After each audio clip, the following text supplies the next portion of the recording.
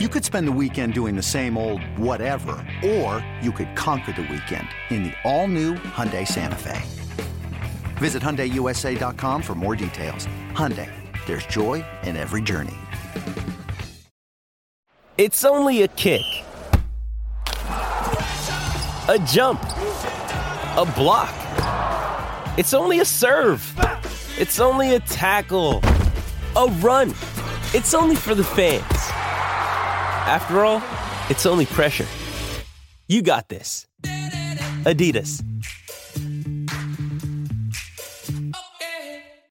With threats to our nation waiting around every corner, adaptability is more important than ever. When conditions change without notice, quick strategic thinking is crucial. And with obstacles consistently impending, determination is essential in overcoming them. It's this willingness, decisiveness, and resilience that sets Marines apart. With our fighting spirit, we don't just fight battles, we win them. Marines are the constant our nation counts on to fight the unknown. And through adaptable problem solving, we do just that. Learn more at marines.com. This is Inside Purple and Gold. What's going on, everyone? Welcome back to Inside Purple and Gold. I'm Dane Mizutani alongside Tom Schreier.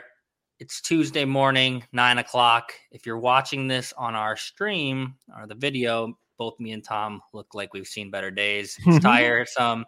Covering this team, you're like pulling your hair out every Sunday, and it takes a couple of days to bounce back. So that's why we look how we do. But we are covering a 10-2 football team. And the Detroit Lions coming up this weekend. Vikings have a chance to win the division. We'll get more into the kind of intricacies of the Lions in Thursday's episode. Kind of want to talk big picture in this episode. Tom, we talked about it the other day.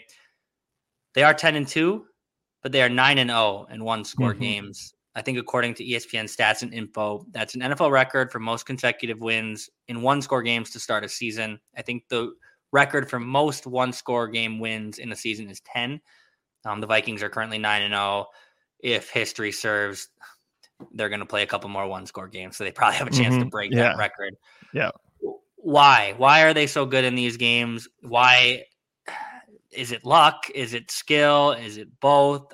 I mean, it seems unfathomable that they're 9-0 in these type of situations. Yeah, I was thinking, like, which game did they win by more than one score? And it was the Packers, obviously, in the 325 game to start the season, which seems like so long ago. Even in that one, I said early on, like, if Watson catches that ball, that's a touchdown. If Rodgers scores, and it was really weird that I think LaFleur took the ball out of his hands near the goal line. If they score, that's like a 21-23 game, and that's that's a one-score game. So I think some of it's luck that Watson drops the ball, or the Vikings have had some lucky bounces. I think some of it's this weird defense that we talk about, bend don't break, that they'll give up these gash plays, right? And we were talking after the Jets game, some of the better teams may just score on those, but they are keeping the gash plays from being scoring plays and then locking down near the goal line. And then obviously the biggest thing to me is that Kirk Cousins has been better in clutch situations. And I think part of that is he's been able to flush poor starts. You think of Buffalo, he didn't really start well against New England, but even the Jets game in a different kind of magnitude was pretty poor most of the game, and then put together this scoring drive. So I think it's probably that red zone defense and Kirk Cousins. Yeah. And it's amazing though, right? Like we talked a lot about it on Sunday, like his ability to bounce back from these slow starts, or the defense's ability to play a game where they just kind of get gashed, but they step up late. The fact that they're all able to bounce back from, whether it's from the quarterback to Dalvin Cook to Justin Jefferson to anyone on the defense, whenever they're playing poorly for a stretch, they're able to kind of ratchet it back up when it really matters. And I think part of that comes down to coaching. Part of that comes down to confidence. But Kevin O'Connell talking to reporters yesterday, I think the quote was, he was asked about like, how do you guys always manage to come through in these situations? He said, I don't think it's an accident that our team continues finding ways to win and doing enough. We're setting ourselves up to do those things to win those games in the end. Our guys are confident that we're going to win those games because they've done it and they've proven it. I think you saw that this weekend. Like, they are confident. They believe they're going to get the stop. They believe they're going to get the drive when they need to. And maybe some of that is like easy fodder for just like us to talk about on a podcast. Like, I feel like they probably believe they're going to score every time they get the ball, but they don't. But like, it does seem like when they have needed a drive on offense or they have needed a stop on defense, that confidence has risen and has come up and they've gotten those big plays. They didn't get them last year. I think they played in 14 one-score games last year and they were 6-8 in those games. I think there was a kind of sense of, oh no, here we go again. If a game started to run away from the Vikings last year and years prior, that doesn't seem to kind of happen. That doesn't seem to exist as much this year. The game does start to run at some point, but they're always able to get it back on track. Yeah, I was thinking back. So Patrick Peterson was advocating for Mike Zimmer after the Packers loss. When it became clear Zimmer was out, the season was over. It was as devastating of a loss as you could have had last year. And he said something along the lines is like, oh, we'd be like a 3-loss team if we just kept winning games, that were like by one score or whatever.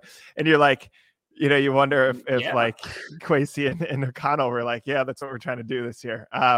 I don't know if this is by design. It's likely, they've talked about, I think more and more, they've been willing to admit like, we should have stepped on the gas against the Jets or the Chicago, or, there's not much more you could do in that Patriots game. There's not much more you could do in the Buffalo game. Certainly you could have like made the Dallas game more competitive, but we saw in that game, the Colts kind of hung with them for a little bit. And then all of a sudden, like once that dam breaks, they just get so out of control. Right. But there are some of these games that could step on the gas, and I think they are kind of playing with fire, especially as they get into better, competition. But I think part of it is it's two completely separate situations. With Zimmer, it was a guy who knew his job was on the line going into this season, and I actually thought he was a great coach for a while. I think at some point, we're seeing more offensive coaches, more younger coaches, more kind of collaborative coaches rather than authoritarian. But I think that's always going to, a coach in his 7th or 8th year is going to be under a lot of pressure, where naturally O'Connell comes in and they created pressure for themselves by not burning it down. They could have gone through this whole, hey, we got to flush the whole thing and start from scratch or whatever. But he still just has less pressure because he's new. You know what I mean? There's only so many expectations in the first year, especially after you're coming off of 500 seasons.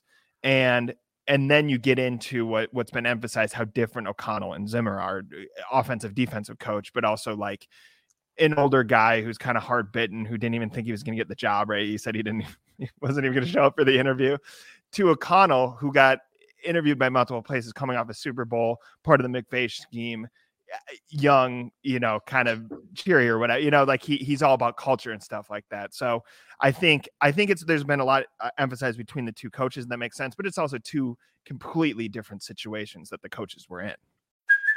Hey, it's Kaylee Cuoco for Priceline. Ready to go to your happy place for a happy price? Well, why didn't you say so? Just download the Priceline app right now and save up to 60% on hotels. So whether it's Cousin Kevin's Kazoo Concert in Kansas City, go Kevin, or Becky's Bachelorette Bash in Bermuda, you never have to miss a trip ever again. So download the Priceline app today. Your savings are waiting. Go to your happy place for a happy price. Go to your happy price, Priceline.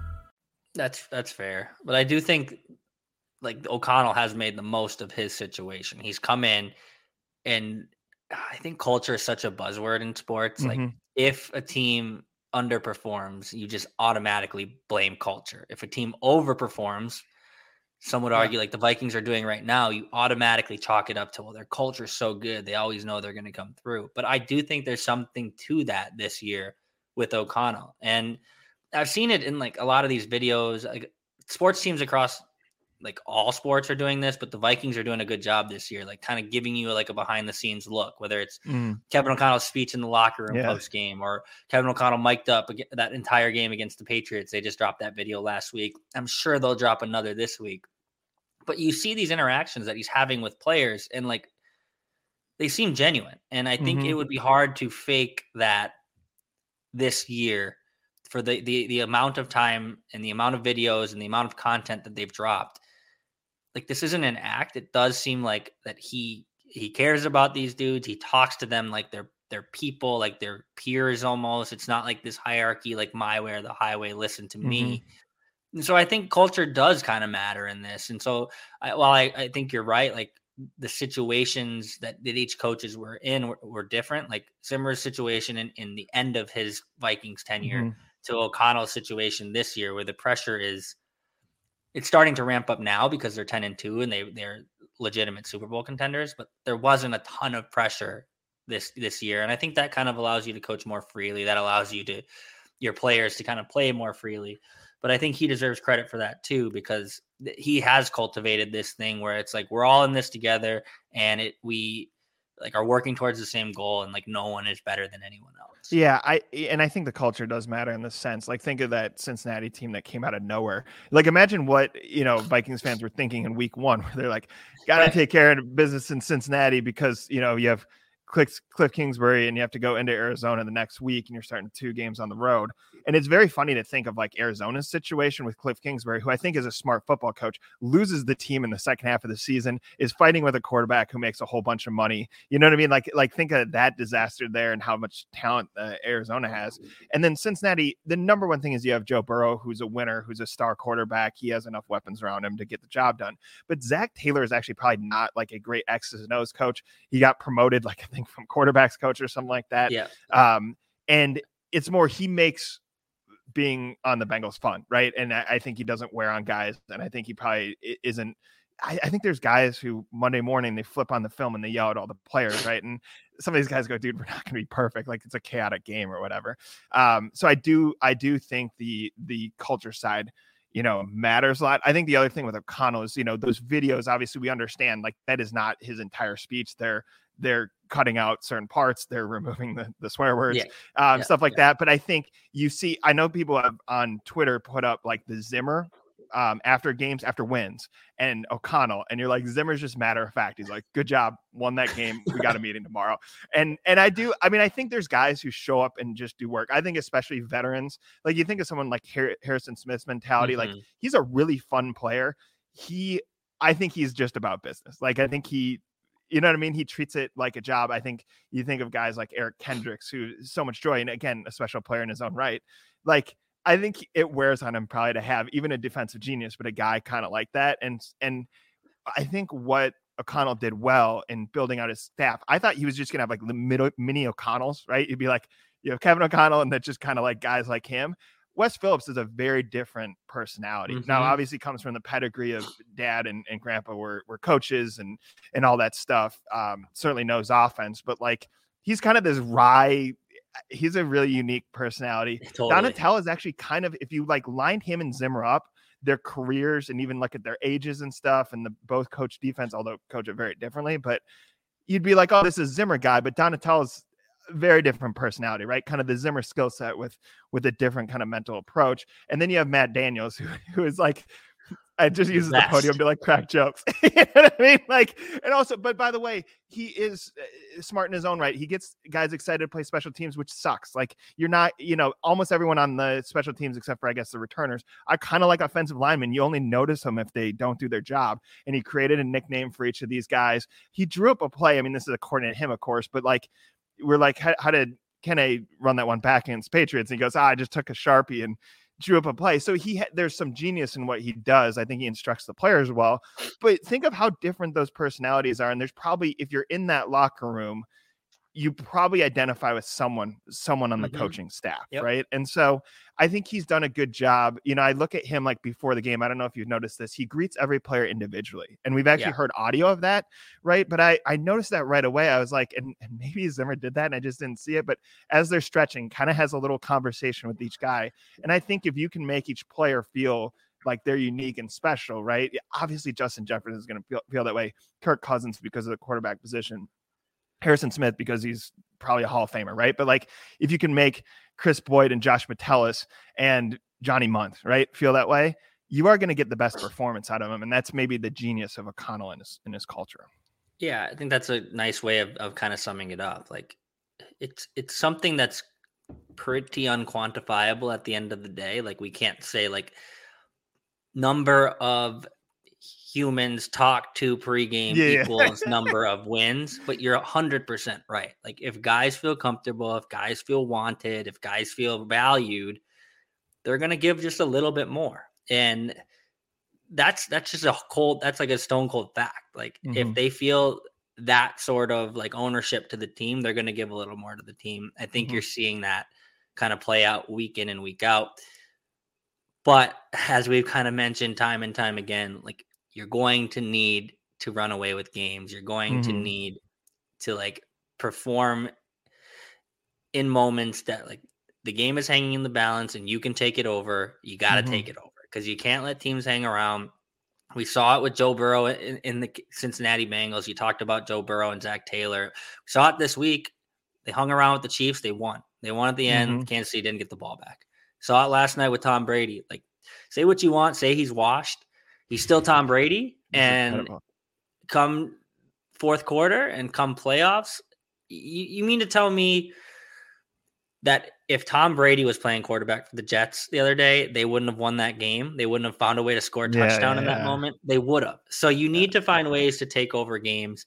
But I think the fact that they continue to win these one-score games, they continue to have this culture and this clutchness about them, partially due to what O'Connell has done, partially due to kind of the results they've seen on the field.